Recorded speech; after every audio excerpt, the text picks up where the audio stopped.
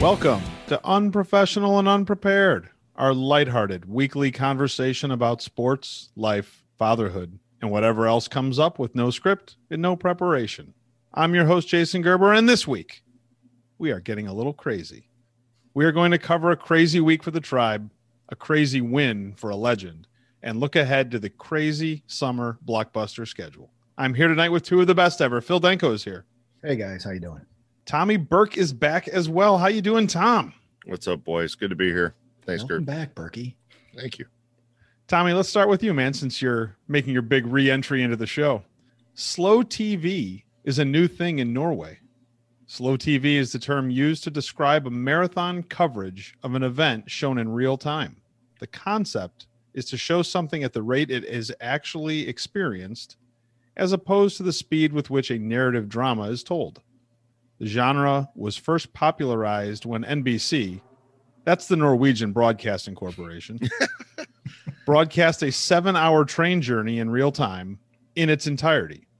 Other shows include a flowing stream and 6 hours of a herd of sheep grazing. Slow TV also includes The Pip Show, which provides access to a small group of birds enjoying their time in a birdhouse staged like a coffee shop. Tommy, how many hours of your day are you going to be tuning in to watch Slow TV? That birds one is right up my alley, and I will be tuning in I knew you'd for love that 24 one. straight hours. That is going to be outstanding. Are birds pretty active at night, Tom? No, but Okay, so I would say go ahead and go to sleep then. Don't tune in for 24 straight hours. You don't need to. They're not going to be doing anything. I'm sorry, where was that broadcasted? Because I have my birds here during my time. So when is that being broadcasted? Where? It's broadcast in Norway, which I think would probably put it, Okay. like 8 hours ahead of us? So that gives me some extra hours of birds. I mean, Yeah. I'm thinking I can fill up a good portion of my day, maybe sleep for 2-3 hours, and then fill up the rest of my time with birds. And I think that's going to be a great time. Let me also just say that I'm suing this very lucrative podcast for slander from last week. When the podcast started out by saying that Tommy loves Russia.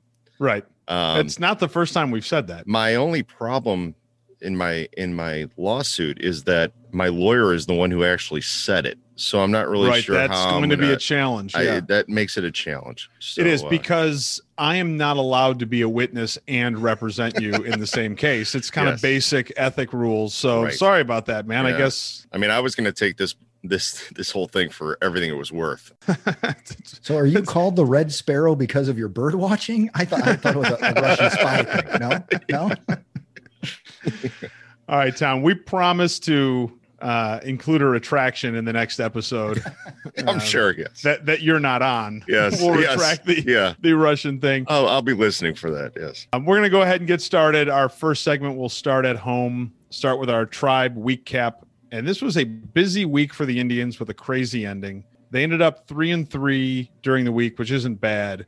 But today's loss was a tough one to the Twins. They lost in 10 innings, and it really felt like when they came back in the ninth that they were going to take that game. And it's unfortunate to have lost that one to end the week. Their record for the season right now stands at 24-20. They're a game and a half behind the White Sox. Earlier in the week, they took 2 of 3 from the Angels. And during that series, we got to see plenty of Shohei Ohtani. Phil, what'd you think of him? He's really good at baseball in every way. His problem, he's got to stay on the field. He gets hurt a lot so far in his career. But that guy is leading baseball in home runs. He put down a perfect bunt for a base hit to lead off an inning. Oh, and by the way, that was a game that he started as the pitcher. And after being removed in the 5th inning, he trotted out to his position in the field like it was one of us in AAU or high school or something. Yeah.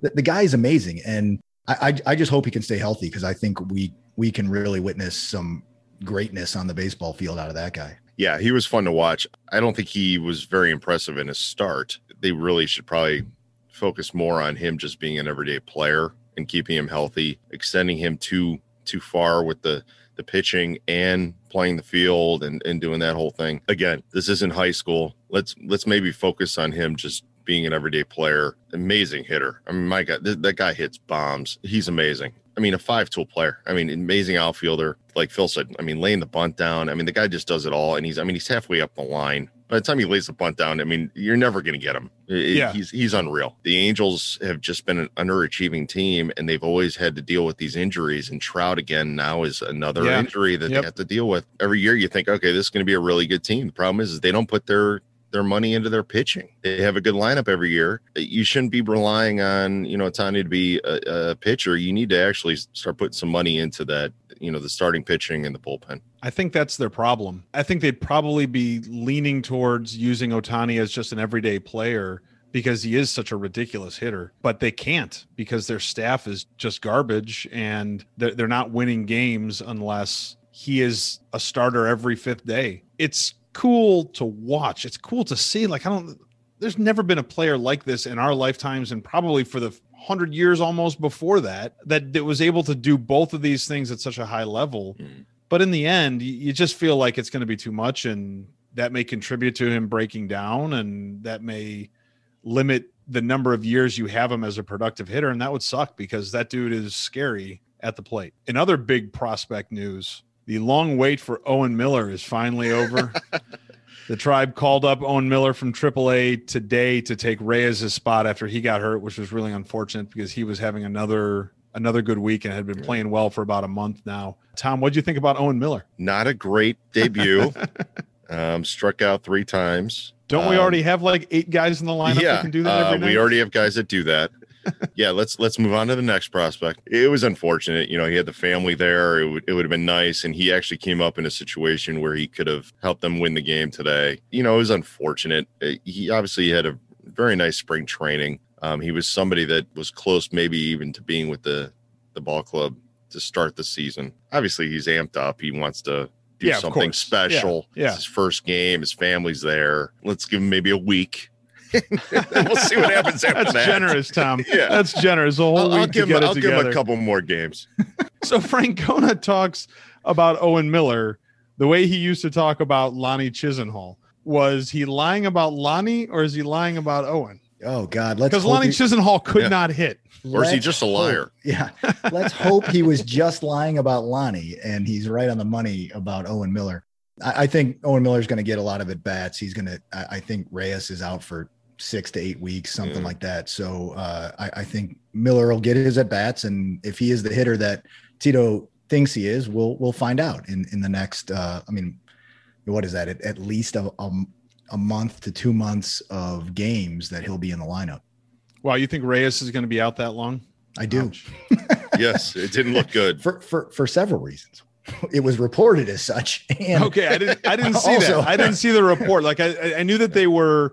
There's an MRI this morning, or I did not yet. Maybe this week I'll see him. I don't know, but I did not.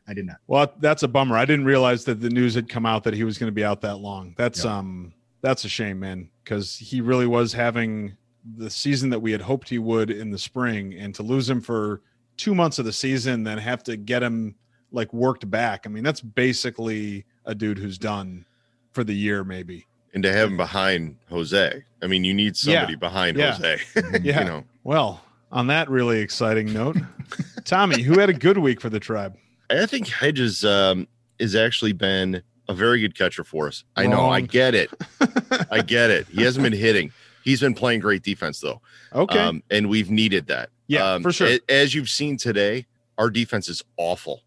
But he has actually been doing a very good job behind the plate and has made some very good defensive plays. And the only reason I go with that is just I think that we were a little concerned after, Robbie went down. Yeah. Is how this, pitching staff is going to be handled. And I think he's done a great job. He did actually have a couple of hits. I was hoping he was going to maybe follow that up today with, he went 2 for 3 the other day. So I was hoping he was going to maybe follow that up and show that maybe he's going to provide some offense. He's probably not, but he's done very well. And actually, if I could very quickly just say, Cesar Hernandez is starting to get the stick going. Yeah. So I'm happy with that. How fun is that, man? Yes. How fun is it to see that guy hit, man? That home run yesterday obviously was huge. Yeah. But he's batting, I think in the last 15 games, he's batting almost 300. So that's good to see. That's really important for that lineup. Phil, what do you think? Coming into today's game, I had a dead heat between 2 guys as to who was having a good week, Bigger Beard Rosario and Karinchak. So Who won? Rosario came out ahead in this race Yeah. by far. And I'll circle back to Karinchak though. Bigger Beard Rosario started the week batting 212 and ended the week almost hitting 250. He raised his Yeah. batting average like Yeah. He hit 36 to 400 38 this points. week. Yeah. Yeah. Great game And today. they moved him into the 2-hole. And if he can continue to hit, that's a good spot for him. And Mhm. it gives us an everyday shortstop. So we don't have to keep platooning in the middle of the infield either. Karinchak coming into today had given up no hits all week in 3 Yeah. appearances. Came in today for his 4th appearance and only gave up 1 hit. It just happened to be a 3-run home run. Yeah. A really Right. long one. Yeah. Yeah. But I think I'll give it to Rosario. He had a good week. And if that guy can hit out of the 2-hole, and to Burke's point, if Hernandez is starting to hit lead off, that's a good top of the order. And that's what we need going forward. I had Karinchak too and took him out after today's game. That didn't seem right. His ERA was 0.4.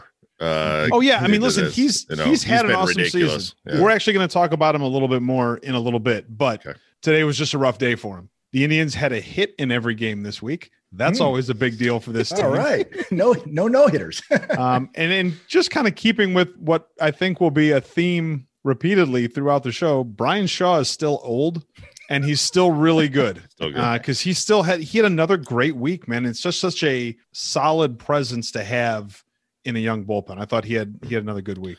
Can All I right. also just say that Whitgren has been very good lately, by the way. Yeah, I mean, you can pick almost anybody out of that bullpen. Almost everybody is pitching well, and they have their rough moments, they have their rough outings, but they always seem to bounce back a little bit. I mean, the bullpen's really impressive. Tom Hamilton told me today that our bullpen is the 2nd best bullpen in all of Major League Baseball. Yeah, And I believe him. So there we go. On the radio, or were you just sitting with him No, somewhere? I was afterwards. He came over to help me plant the garden. Oh, cool. God, Yeah, man, that's so cool. that's so great. Phil, who had a bad week for the Tribe? I can Danko all over this and go with Yeah.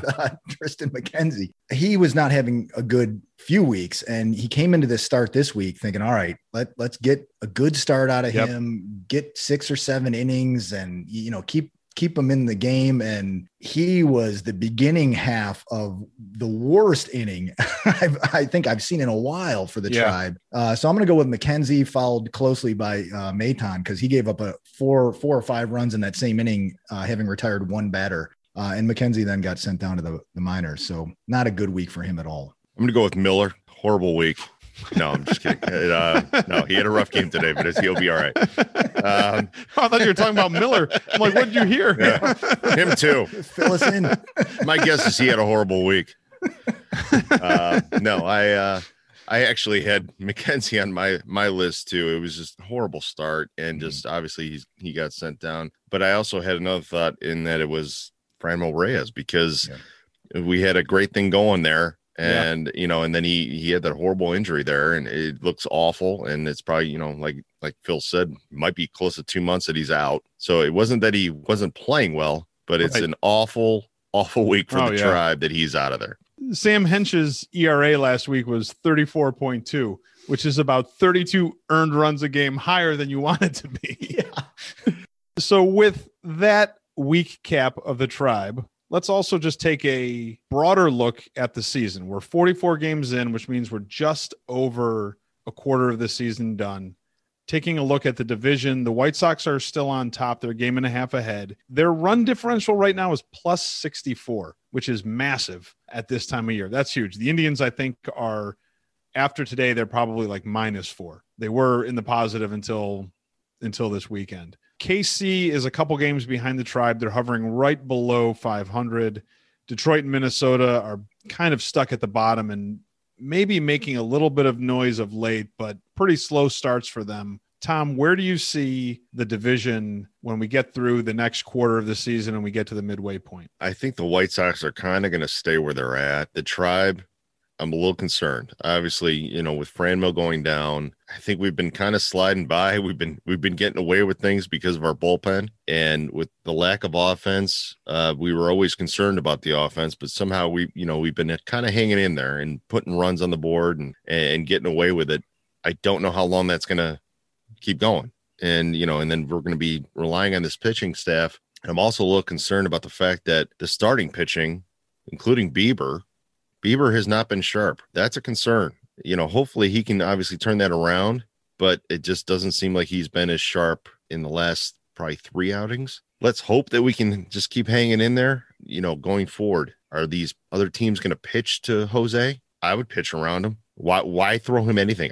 Why was he being thrown a 90-mile-an-hour fastball River Plate today when he hit the home run? I didn't understand that. Teams are going to realize we don't need to pitch to him. We'll see what happens. Unfortunately, I think the offense is going to have a real hard time, and I think the Tribe may slip a little. And I'm hoping not. Let's hope we figure it out. But I don't see much.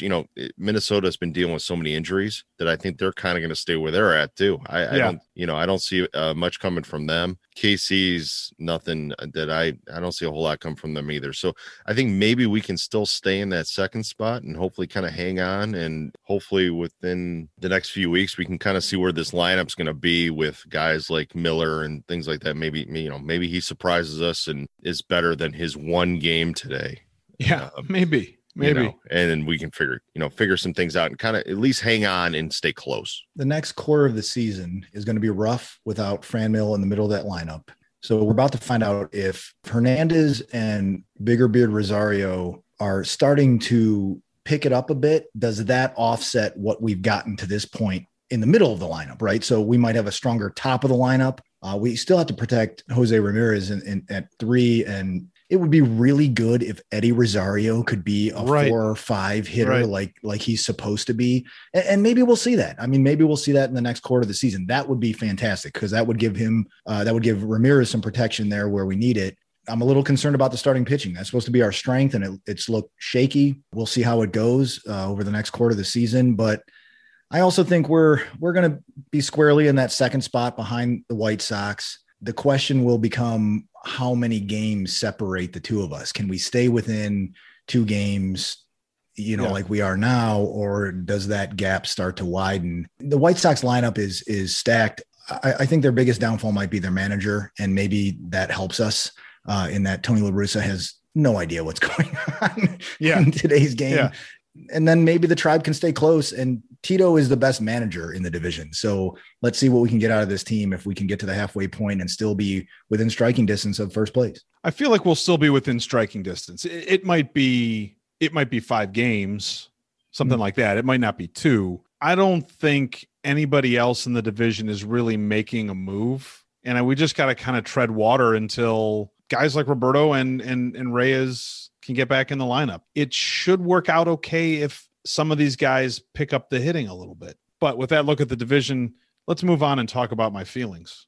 I'm feeling scared about Shane Bieber. So Phil, in his last 4 starts, he's averaging only about 5.1 innings a start, giving up 8 hits, allowing almost 3 earned runs. His 2 starts last week, his ERA was over 5. Should I be scared or not? A little bit, only because we're Cleveland fans, right? So maybe what we'll see here is this is Bieber's downtime. This is the worst part of the season, and he's still getting through with wins in games that like, oh wow, how did he get a win out of that? Or no decisions or what have you. He's leading baseball in strikeouts still. So if he gets his stuff together going forward, we'll be fine. I be a little frightened, not so scared. Can I throw one other thing out at you? Those 4 starts with those numbers are all of his starts after Roberto Perez went on the injured list. Yeah, that's a good point. Is that really important, or? Well, sure. I think is he just in kind of a slump right now, which is going to happen over the course of a season, and like he'll figure it out and he'll get his stuff back and he'll be fine. I don't know. I think it's important. I think your starting catcher and Perez is a guy that we have never once commented on the defensive side of the game, right? His defense is solid, and the way he calls a game and the way he controls a game is top notch. So yeah, that could be part of the problem. I think, Bieber though, if he's the Cy Young Award winner that he clearly is supposed to be, he gets through this and he'll start dominating again in the next couple starts. Tommy, I'm feeling confused. I thought Clase was our closer. And then this week, Karinchak came in. He saved 2 games. He won the game Saturday night in extra innings. And he had a rough day today. But beyond that, is that position still up for grabs for this team? I don't think Francona came into it knowing who his closer was. I don't think he ever did. I think it was always going to be kind of by committee and figure out on a given day how he felt about, the certain pitchers and where he wanted to bring them out. I I don't think he ever thought Clase was definitely his closer or Karinchak was. And at this point, I still don't think he knows. Clase's had a rough couple of weeks. I haven't seen the movement on his pitch like I was loving at the beginning. Right. Where he's throwing 102 miles an hour and it is cutting down. He's been throwing the ball way too straight and flat. I'm not sure what changed. Hopefully they can figure out what's changed, because that pitch was ridiculous and unhittable. I actually prefer Karinchak in the setup role. He's been pretty darn good. Today, obviously, it stunk that he gave up the 3-run home run. But for the most part, I mean, he's been ridiculous. His curveball's unhittable when it's on. And obviously, he has a great fastball. If he's on, yeah, he could be your closer. But I would much rather have him in the 8th and have Clase finishing it out. If he's got that cut fastball going at 102 miles an hour, yeah, that's my closer. But, unfortunately, it's like, it looked like it was shaping up. We knew exactly what we had, and it was Karinchak, setting it up and Clase closing it. But then, Clase kind of has stumbled a little bit. So we got to kind of see where that goes. I don't think anything is set at this point.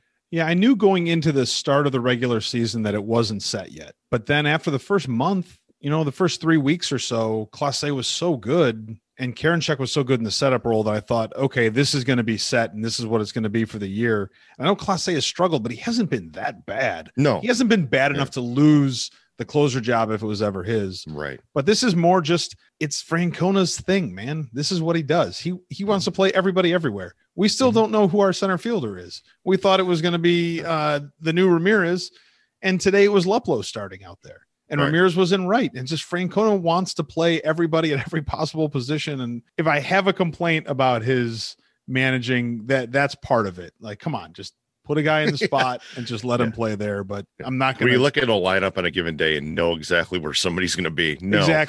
Exactly. Yeah. All right, Phil, last one. I'm feeling like help is not on the way for our offense. We've talked some on the show about keeping some of these younger guys who hit well in spring training in the minors because of the service time issue.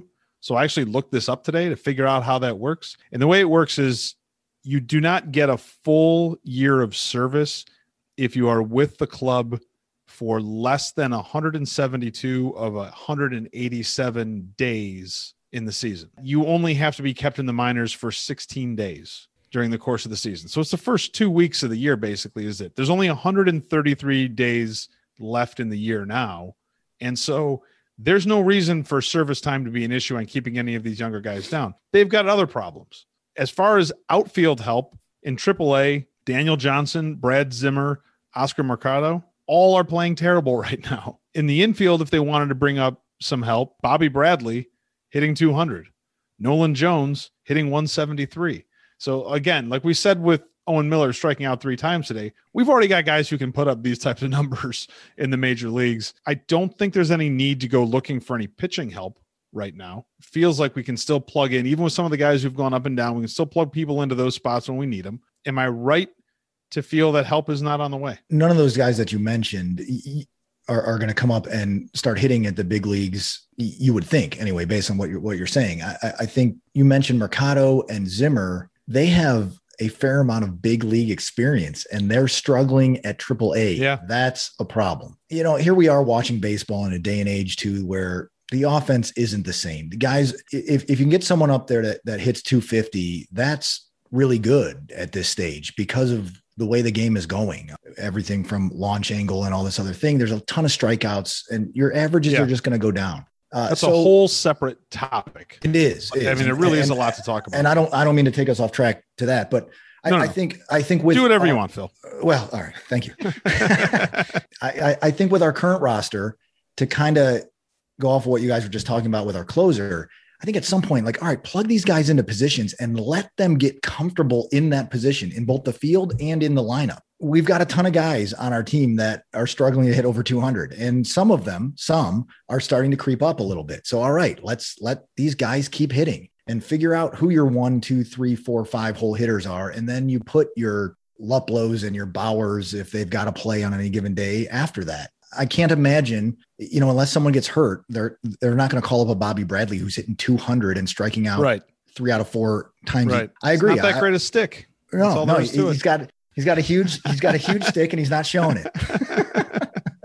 All right, fellas. Well, hey, thanks for taking a long time tonight to talk about the Indians. I felt like there was a lot going on, especially with where we are in the season and being able to look back a little bit on where they've come since opening day. But why don't we go ahead and take our first break, come back, head out on the road.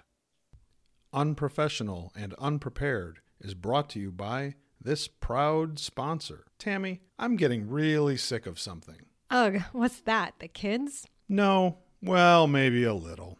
But really, I'm getting sick and tired of all this hair right on the top of my head.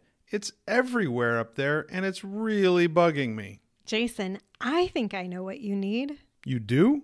What? You need Just for Danko Miracle Hair Remover. What? A hair remover? How does that work? It's easy. Rub Just for Danko Miracle Hair Remover on the top of your head and watch your hair disappear. Holy cow. A product like that must be really expensive. Huh, you would think, but you would be wrong. For less than the cost of 2 haircuts, you can be really bald every day. Should I try it? Hells yeah, baby. Other than your face, your body, and your height, Just for Danko Miracle Hair Remover will have you looking like Dwayne "The Rock" Johnson in no time. Just for Danko Miracle Hair Remover for men. Sick of hair?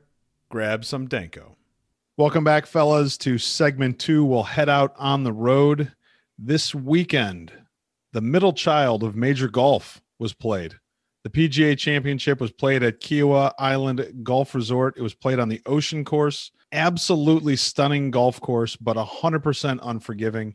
Even small mistakes were turning into double bogeys. You had pro golfers making shots like I would make when I go out to play. And today, the course and the conditions just wailed on everybody who played. The top 3 guys at the end were all over par, and that was most of the leaderboard throughout the day, just not being able to get it under par. There are 2 schools of thought, in my opinion, about watching professional golf in situations like that. I think some people like to see the pros look like regular guys and go out there and struggle and not be able to keep shots on the green, be spraying the ball all over the place off the tee. And then there's another group that says, nope, I want the conditions to be static in some respects so that I can see great players make great shots and you can see their talent really come out. So, Phil, where do you fall on those 2 schools? The latter, I think, if I had to choose. I don't want to tune into a professional golf tournament and watch guys hit the ball like we hit the ball in the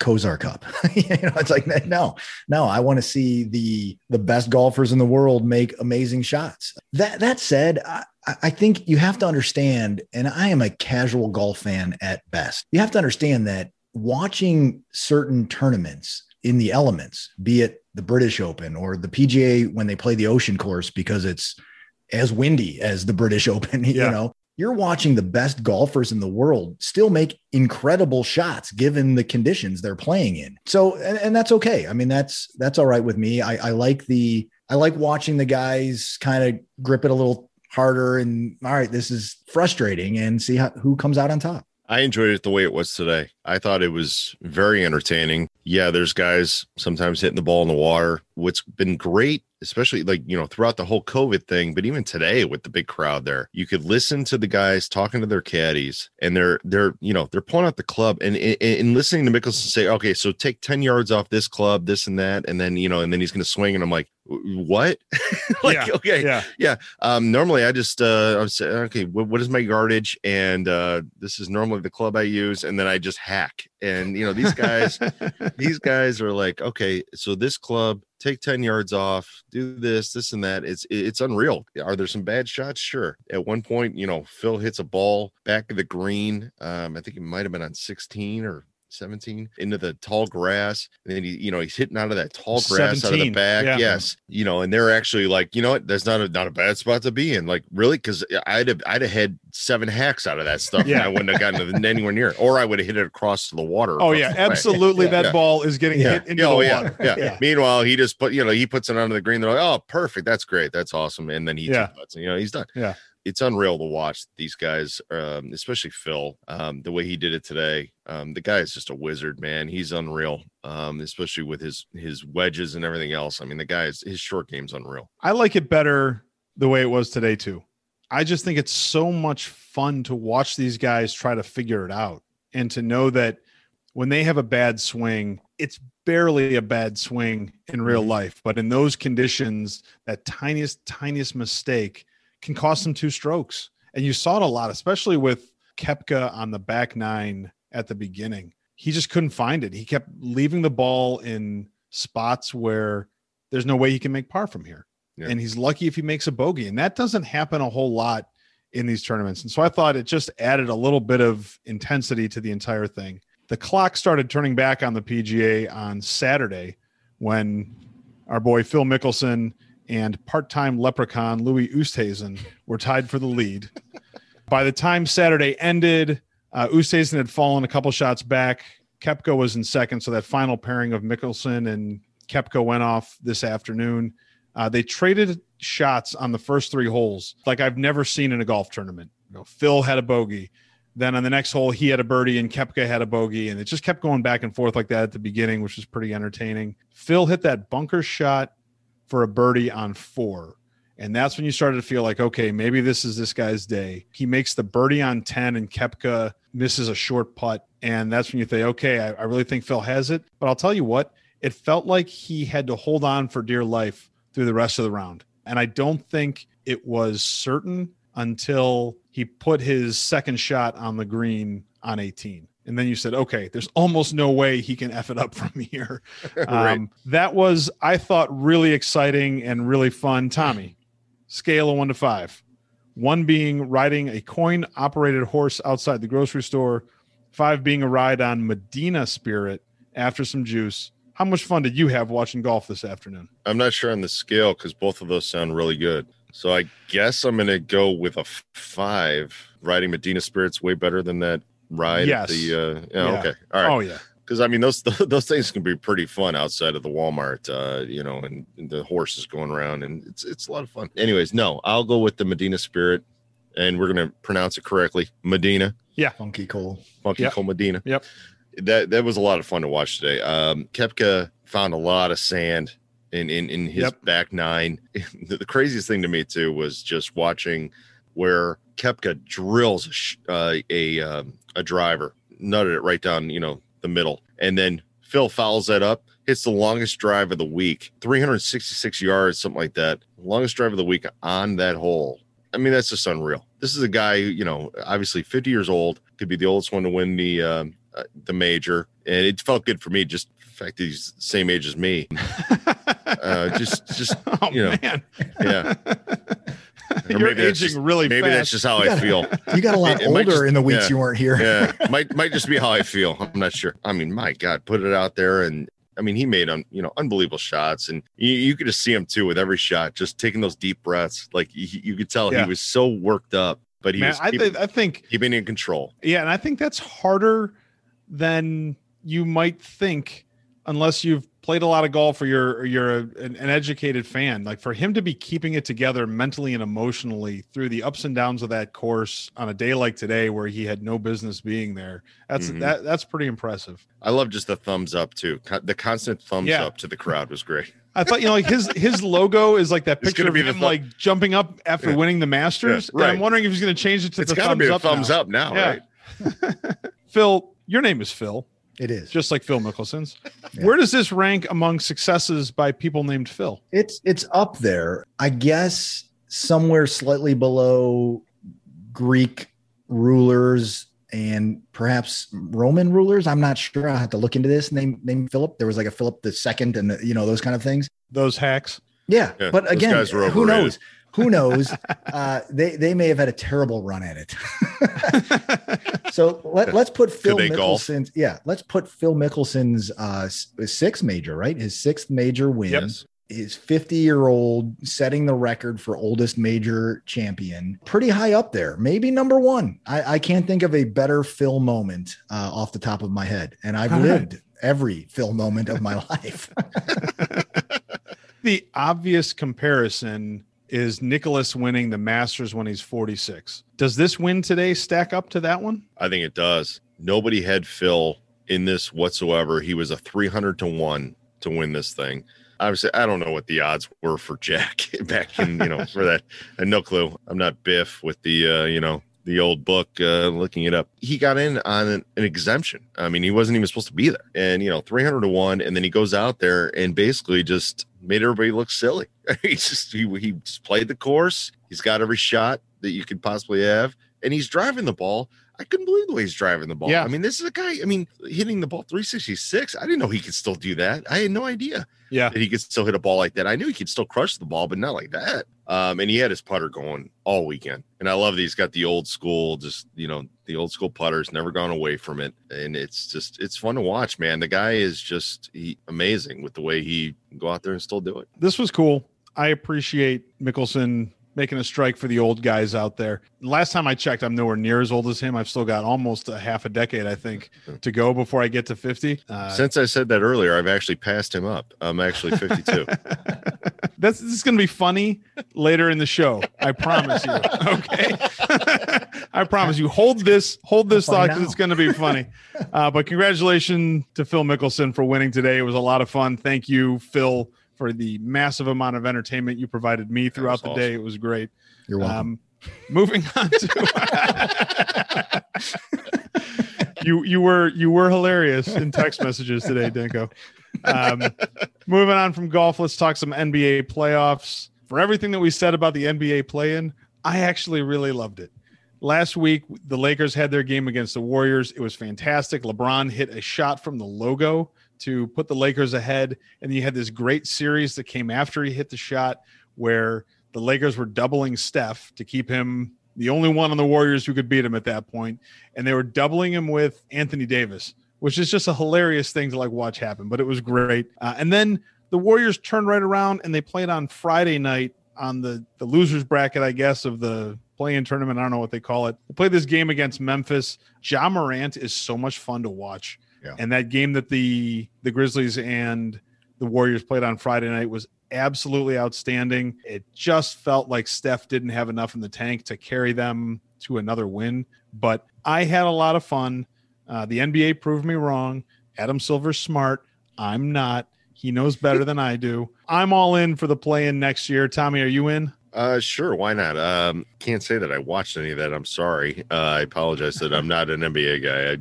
I can't get into it, but I would agree with you that Ja Morant is an amazing athlete and a fun guy to watch. Guys like that will keep people interested, keep people, watching. And when you have those play-in games, that's going to get people watching. Like I said, just having guys like that are just amazing athletes and they just play the game the right way. He's aggressive. He's kind of, we've talked about Westbrook. He's kind of in that same mold. Yeah. Aggressive just guy with the ball, taking it to the hole.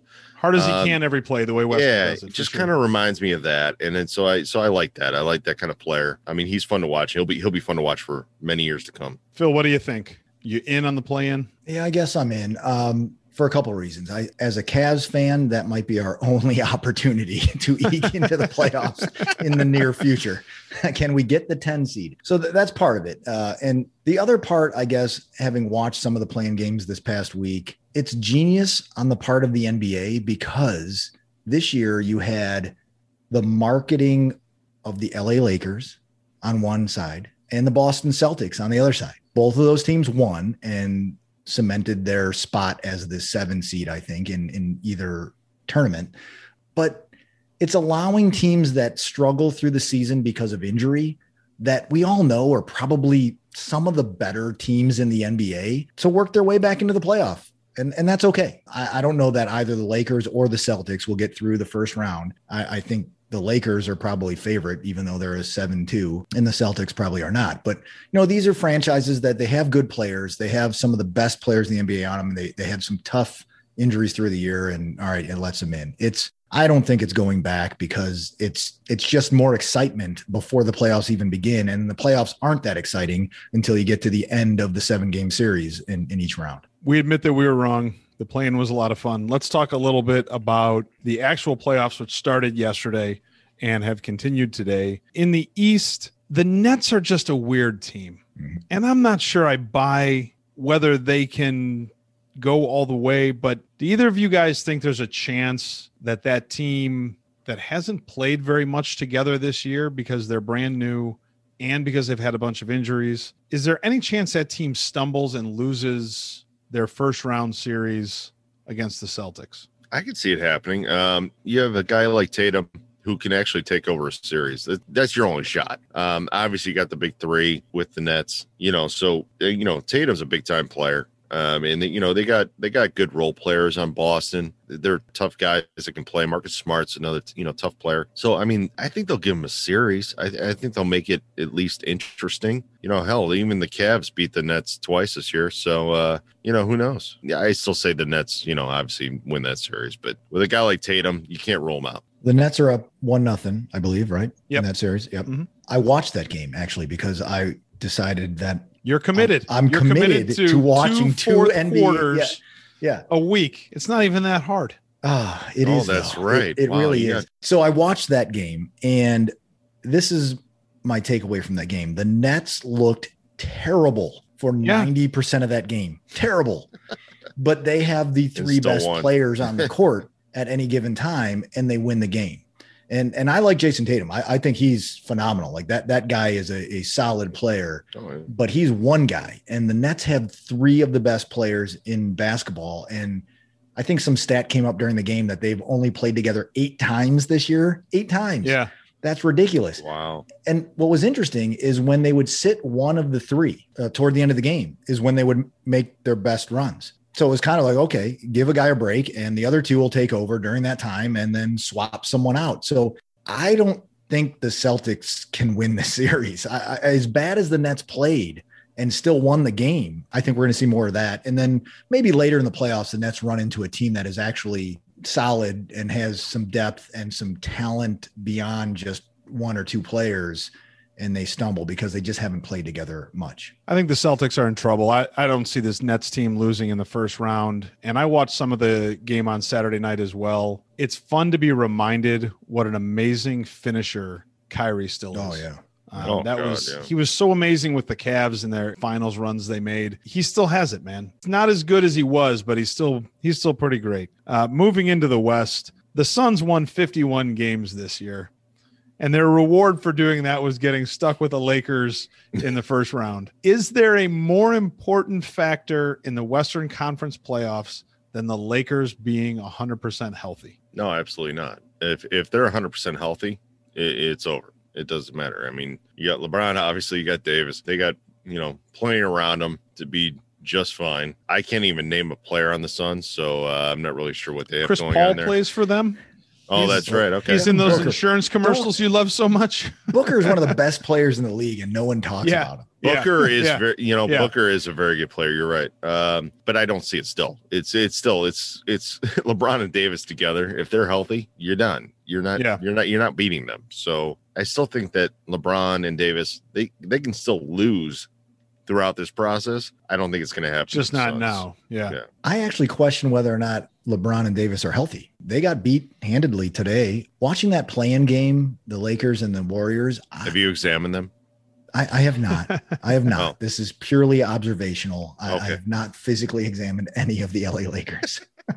Amazingly, they don't contract through my employer. Yeah.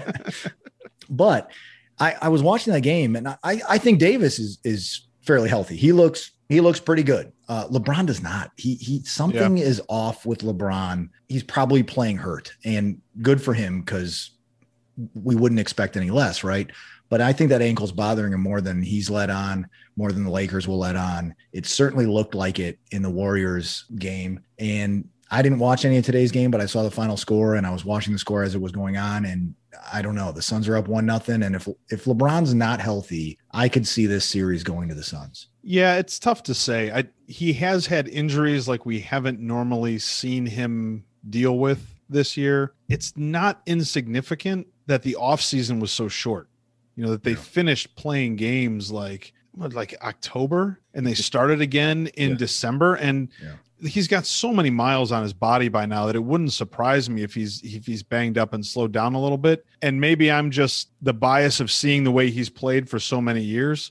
I still say even down 1-0, I'm putting my money on the Lakers in this series. All Yeah, they got to do is take one in Phoenix. And if they're healthy, right? If they're healthy, I see the Lakers winning it. Yeah. I'm not going to bet against LeBron, I don't think. No, how could you?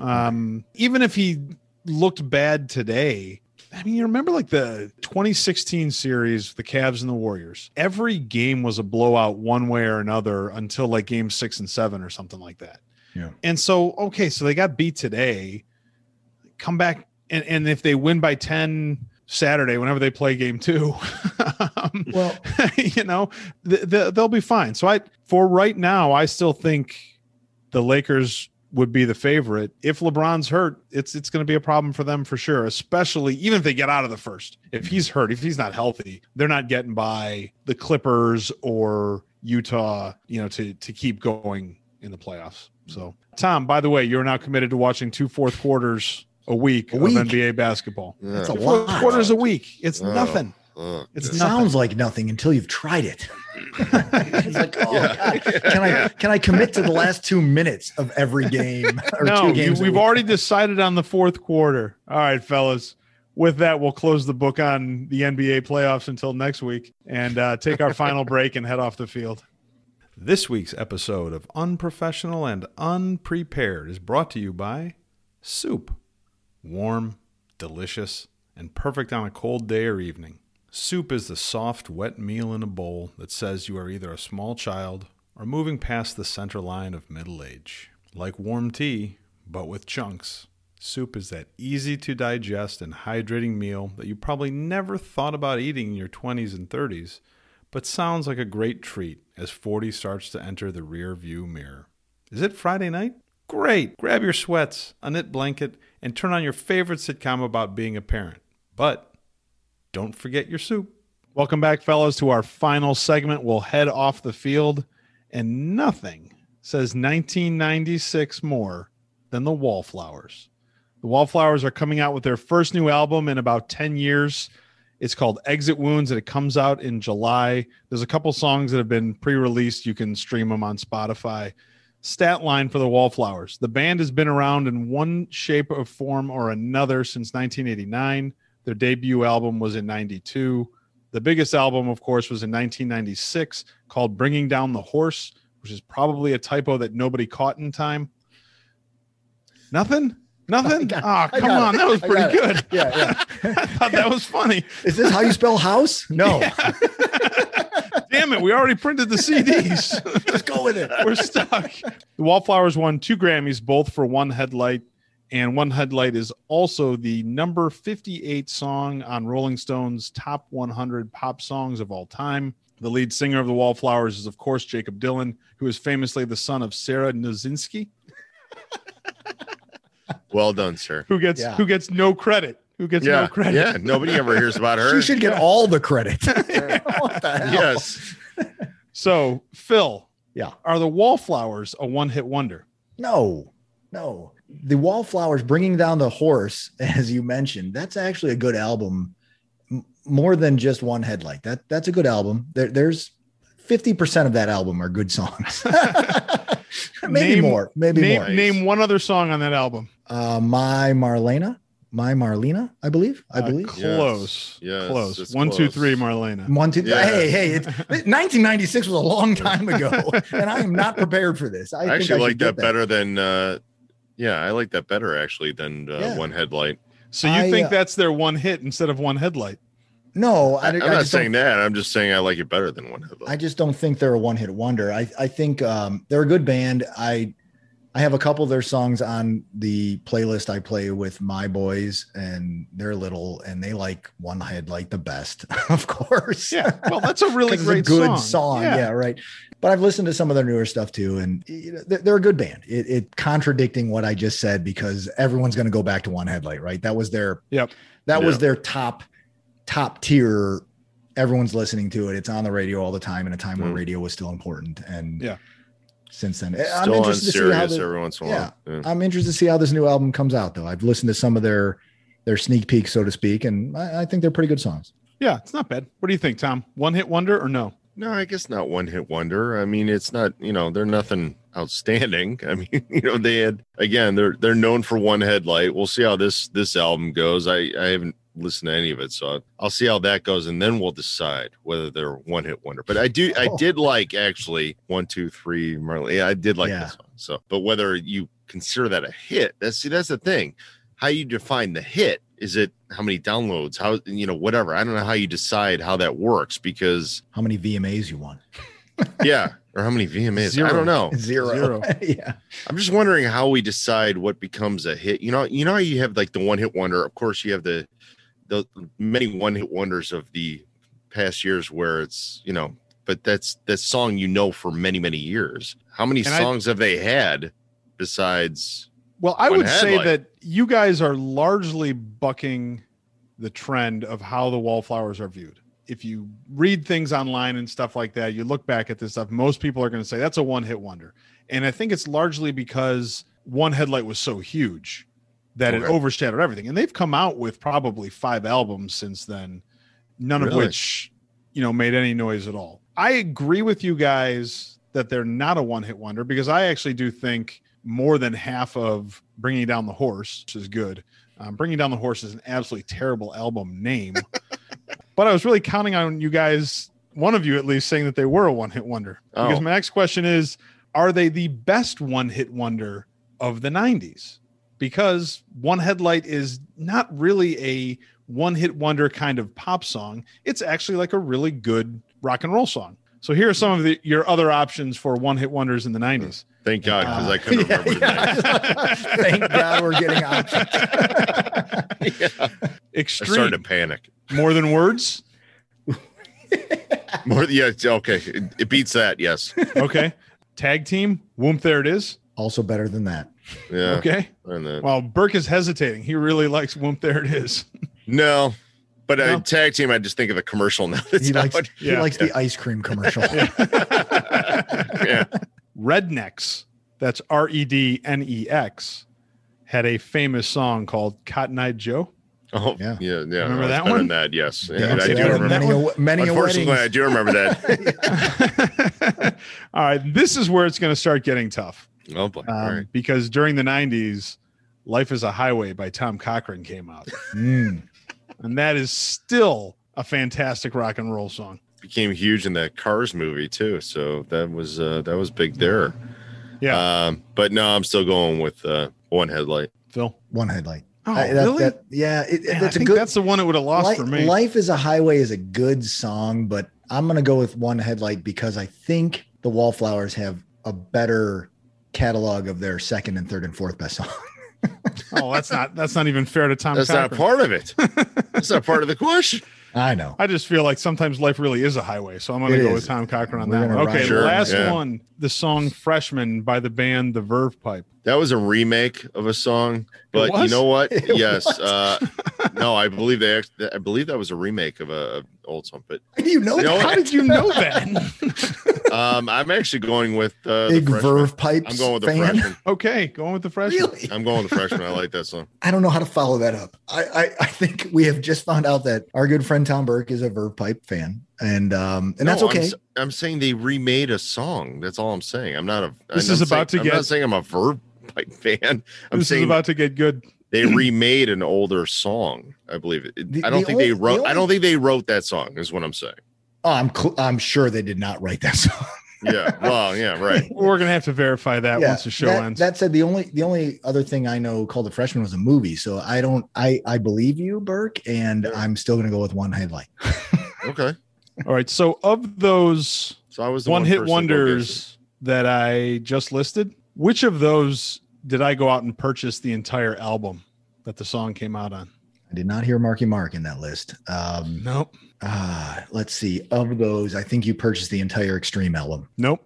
I'm going to say you went out and bought the Verve Pipe. I did. Damn it. I'm the only one on this pod that's not a Verve Pipe fan. You are. It says something about you. I realize says a lot about you. I realize at this point, as we've gone through, 26 episodes of this show, that we might have an entire segment on my poor music choices between the ages of like 16 and 23. because there were some bad ones. But I was convinced the Verve Pipe had it. That was going to be a big band. They were the next big band. And I was wrong. Anyway, Wallflowers, Exit Wounds comes out this summer. I'm looking forward to it. I'll give it a listen and I will too. and see how it goes. Well, let's move on and talk about movies for a little bit.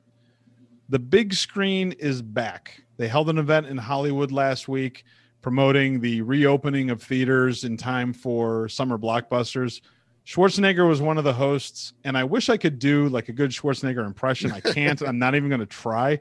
But his quote that he gave at the event was fantastic because it's just your kind of typical, like, you want Arnold to be. You want him to be the guy who's basically making fun of other people for being like wimps and for like being like girly men and stuff. And he had this quote where he's like, people are watching movies on little iPhones and little iPads. They had to put their glasses on to see what's going on. They're missing the special effects and the visual effects. And I thought it was so perfect. Great. I thought it was great. Arnold, he's 100% right. Going to the movies is still a great experience. Let's try to help out Hollywood by getting people some buzz about some of the blockbusters that are coming out this season. Here are the rules. I only picked movies that are actually going to be released in the theaters. So nothing that's streaming. So nothing Netflix, Hulu, Prime, anything like that that's going to be a streaming movie rather than something in the theater. I'd like to know how much you guys are looking forward to seeing the movie, and your scale is a scale of 1 to 5, and it's number of bourbons. So if you're really excited about seeing the movie, it gets 5 bourbons. If you're not so excited about seeing it or not interested in seeing it, it gets like no bourbon or 1 bourbon. Are there any questions about the scale? No, I think I got it. First one, F9. No longer just a key on your keyboard. It's another Fast and Furious movie. And this one is promised that it is poised to outdo everything that came before it. John Cena's the bad guy. I don't know. Everybody else in this cast has got to be getting up there in age a little bit. I don't think I've seen a Fast and Furious movie since the second one. How excited are you to see F9? I give that 1 bourbon on your scale because, like you, I feel like I wouldn't even know what's going on in the plot because I have not seen Fast and the Furious 3, 4, 5, 6, 7, 8. I don't think that matters. Yeah, I think you'll be able to pick it up pretty quickly. I stopped watching those shows after the second one. I'm going to give it like a 3 because my kids love the ride at Universal Studios. Okay. And so they're kind of into it. They're probably going to want to see it just because they've been dying just to go out to the theaters anyways and just do something normal. So, right. It could be exciting. I don't know. They're all pretty much the same plot. It's kind of the same thing every time, but the special effects, things like that are kind of cool, I guess. So, I'll give it like a 3. It'll probably keep you interested just to take the boys and, have at it. Black Widow is an origin story. Before she became an Avenger, Natasha Romanoff's work as a Russian spy landed her in hot water with some bad people. Tom, given the obvious connection to Russia, how excited are you to see this movie? Slander once again. 7 vodkas. Yes. I am going to drink 5 bourbons and then go to this. It's going to be amazing. Again, I guess I'll go with the fact that I think my kids will be interested. It'll be something entertaining. I'll give it a 4 bourbon just because I think it'll be interesting to see her backstory. I saw some previews of it because I think they were going to bring it out before the whole COVID thing hit. So I think I saw some previews. It seemed like it was something somewhat interesting. So what the hell? I'm going to give it 5 bourbons. I love the comic book. I love the comic book. I do. Yeah. I'm a comic book nerd from way back. And the Marvel Cinematic Universe has been awesome. And my boys are slowly getting into it as they can at that age. I'm not going to take them to see this movie. They've got a lot of catching up to do in the next 5 or 6 years, but I'll give it a 5. I think this is the first big screen Marvel movie since the last Avengers movie, which was 2.5 years ago. And I think this movie's been done for a while and they've been delaying its release because they know what they have. This is a guaranteed blockbuster number one. That said, I think Scarlett Johansson does a great job as Black Widow. I'll probably go see this in the theater. 5 bourbons. Space Jam 2. LeBron bourbons. plays aliens and wins another title for the Cavs. First of all, I don't buy that he wins another championship for the Cavs in that movie. 0 bourbons. I have no interest in Space Jam.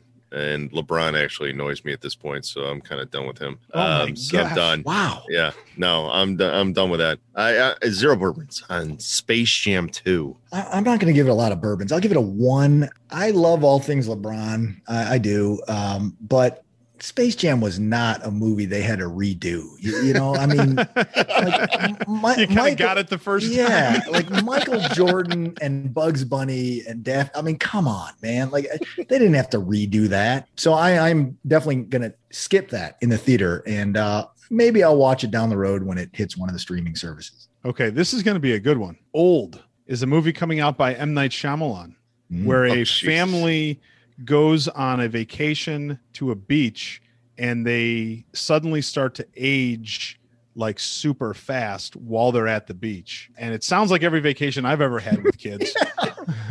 But it also, conveniently enough, sounds like what's happening to Tom tonight, since right now he's 56 years old. So what do you think? How many bourbons for Old, Phil? I actually saw the previews for this. This again must It have looks been a good, movie, right? Yeah, it does. This must have been a movie that was ready to go a little while ago, and I saw previews and they kind of pulled back and delayed its release. It looks messed up. It looks like Lost and an M. Night Shyamalan movie that is going to you're not going to know what's going on. I'll give it 2 or 3 bourbons. I don't think I'll see it in the theater to support Hollywood because I'm just going to see Black Widow 4 times. But You're doing your part. yeah, You're doing your I part, am. Phil. I'll You're a wait till patriot. it's on HBO Max. I'll watch it then. Tommy, how about you? Old or just too close to home? Too soon. Well, it is it's very close to home. I'll probably give it like a 2 bourbon, but it sounds so M. Night Shyamalan. That's crazy. It is. On a beach and you used to you're age. right. Like, what the hell? He comes up with some crazy crap. But I'm into anything that can be just kind of weird, just kind of out there. So it could be, entertaining. I don't know if it's something to take the kids to or not. Probably not, I guess. Probably not. No. So if it's just me, rating it on my own, maybe like a 2 or 3 bourbon. Probably want to have like 5 or 6 bourbon to go watch it because it's probably gonna be great on while you're wasted. How about The Green Knight, which is the movie adaptation of Sir Gawain and the Green Knight, which is one of the worst books I was ever forced to read during my formal education. Absolutely terrible. Phil, how many bourbons for The Green Knight? 0. I feel like there's so many really good books they could adapt into a screenplay. Right. to choose that, like what are we doing here? I didn't even know that was happening, and I'm gonna pretend it's still not. I'll agree and go 0 because I know nothing about it, but I did not read that book, but it sounds like I never want to read that book. Glad I wasn't forced to. Definitely don't want to see it as a movie. So I'm going to go 0. I can't remember if we had to read that in British Lit junior year, Phil, with Miss Waynes. I think so. But I know that I had to read it again in college, and it was ridiculously and terribly boring, and I can't believe they're making a movie out of it. But it's supposed to be the movie that like scratches the itch of all the people who are missing Game of Thrones. It's supposed to be like that kind of medieval, violent. Anyway, Yeah. I'm how not about buying it. there's Game of Thrones prequels coming out on HBO. How about that? Right. Scratches that itch. Yeah. We don't need Yeah. Sir Gawain and the Green Knight. All right, last one. He's All That, which is the gender flipped remake of the Freddie Prinze Jr. classic high school movie She's All That. Well, it's about How many time, bourbons? guys. It's about time Yeah. the males start getting the headline here, right? Yes, thank Yeah. God. Yeah. Good God. How many bourbons to go see She's All That? He's all that. I'm gonna He's say. All That. Yeah, you're right. I'd go see She's All That again. That was a great movie. I'm Yeah. gonna say it would take me a Freddie dozen Prinze. bourbons to get me to go, and I'm gonna say it's 0 bourbons on your scale. Tommy, how about you?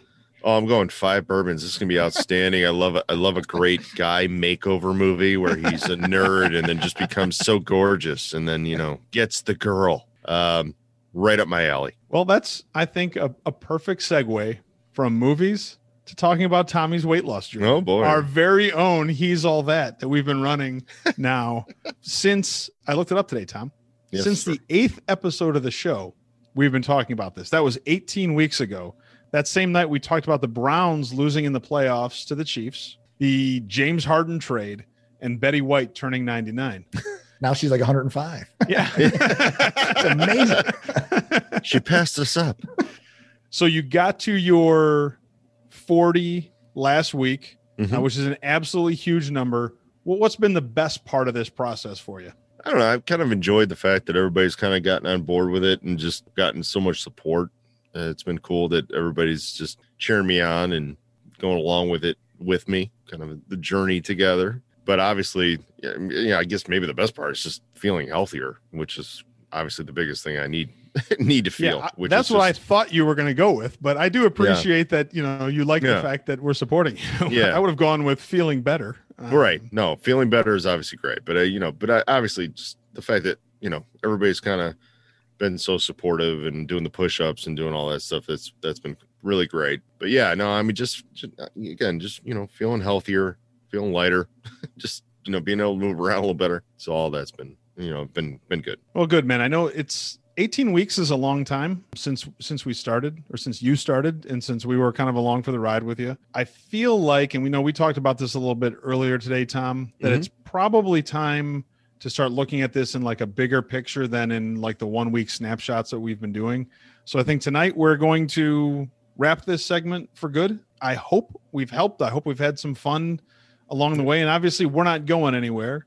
But I think it's time, and I think we've kind of run the course with what this segment can do and what we can have a good time with it, and how it's helping you, man. And so I think we'll wrap it. This will be our last weekly check-in. But obviously, anytime you want to let us know when you hit another milestone, or if you need some help or something, let us know. I know that you're looking for more numbers, beyond 40, and just keep up the good work, man. We're here for you when you need us. Okay.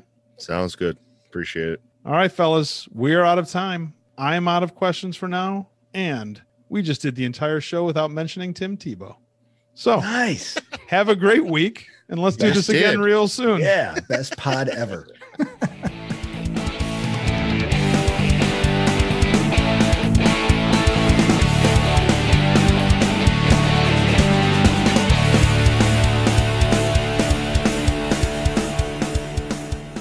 Guitarist and lead singer Brian Vander Ark wrote "The Freshman" by the Verve Pipe. That is an Really? original Verve Pipe song. Yeah. Oh, really? Okay. Yeah. Do we need to record something to like? A Drop in. retraction. Oh, if you want to, yeah, sure. If you want to just, knock me, just randomly put your voice in there going, "You're dead wrong. This is exactly what happened." You call Well, I don't know, yourself like, a I- Verve Pipe fan? What the fuck? Yeah. No, you know where I got I Do you still remember even- back in the day, my brother told me, he goes, "Oh yeah, that's from an old song or something." Like I still remember him saying that from years back, just saying like, "Oh yeah, that was from it's a remake of a song." Do you even follow Verve Pipings, their website? I don't I knew nothing of it, but I might start. I wouldn't recommend it. No. Verve Pipings. Mm. Ah, God. When were they? Freshman came out in '97, So we were in college. I remember We're it in college, being, yeah. I remember it being a big deal our sophomore year of college. Yeah. Only because I remember like the apartment that I lived in at Miami, where we would watch like TRL when we came home from class in the afternoon or something like that, and this was like the number 3 song. And then I went out and bought the CD. And I remember listening to it, and So glad I picked the right Immediately- CD. immediately regretting my decision. Like, God damn it. Yeah. That was $16, and I don't have a whole lot of dollars right now. And I just spent it on this shit album. Why have I not Oh, learned from so Marky Mark? great. I know. It was so Well, there was great. a lot of years in between. Yeah. Actually, no, there wasn't. There's probably only like 3. But in Burke years, it's like 15.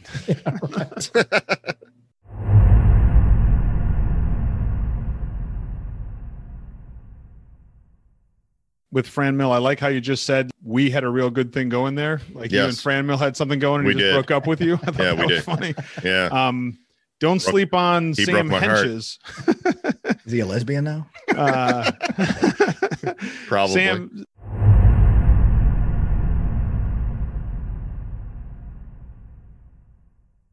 talk about a player like this.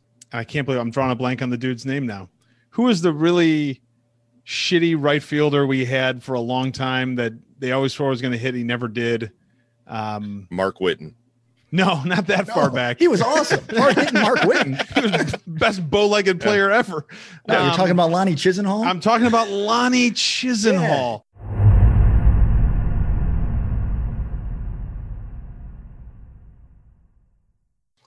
I wish we did. It's like actually a good addition to the pod. Just urination going on in the background. And, No. You, slamming of dryer doors. I'm surprised 26 episodes into this, you know so little about podcasting, Tom. Well, to be fair, he's only been on like 4. Oh, here we go. Here we go. There That's not fair. He was on the first 4 with you. I know.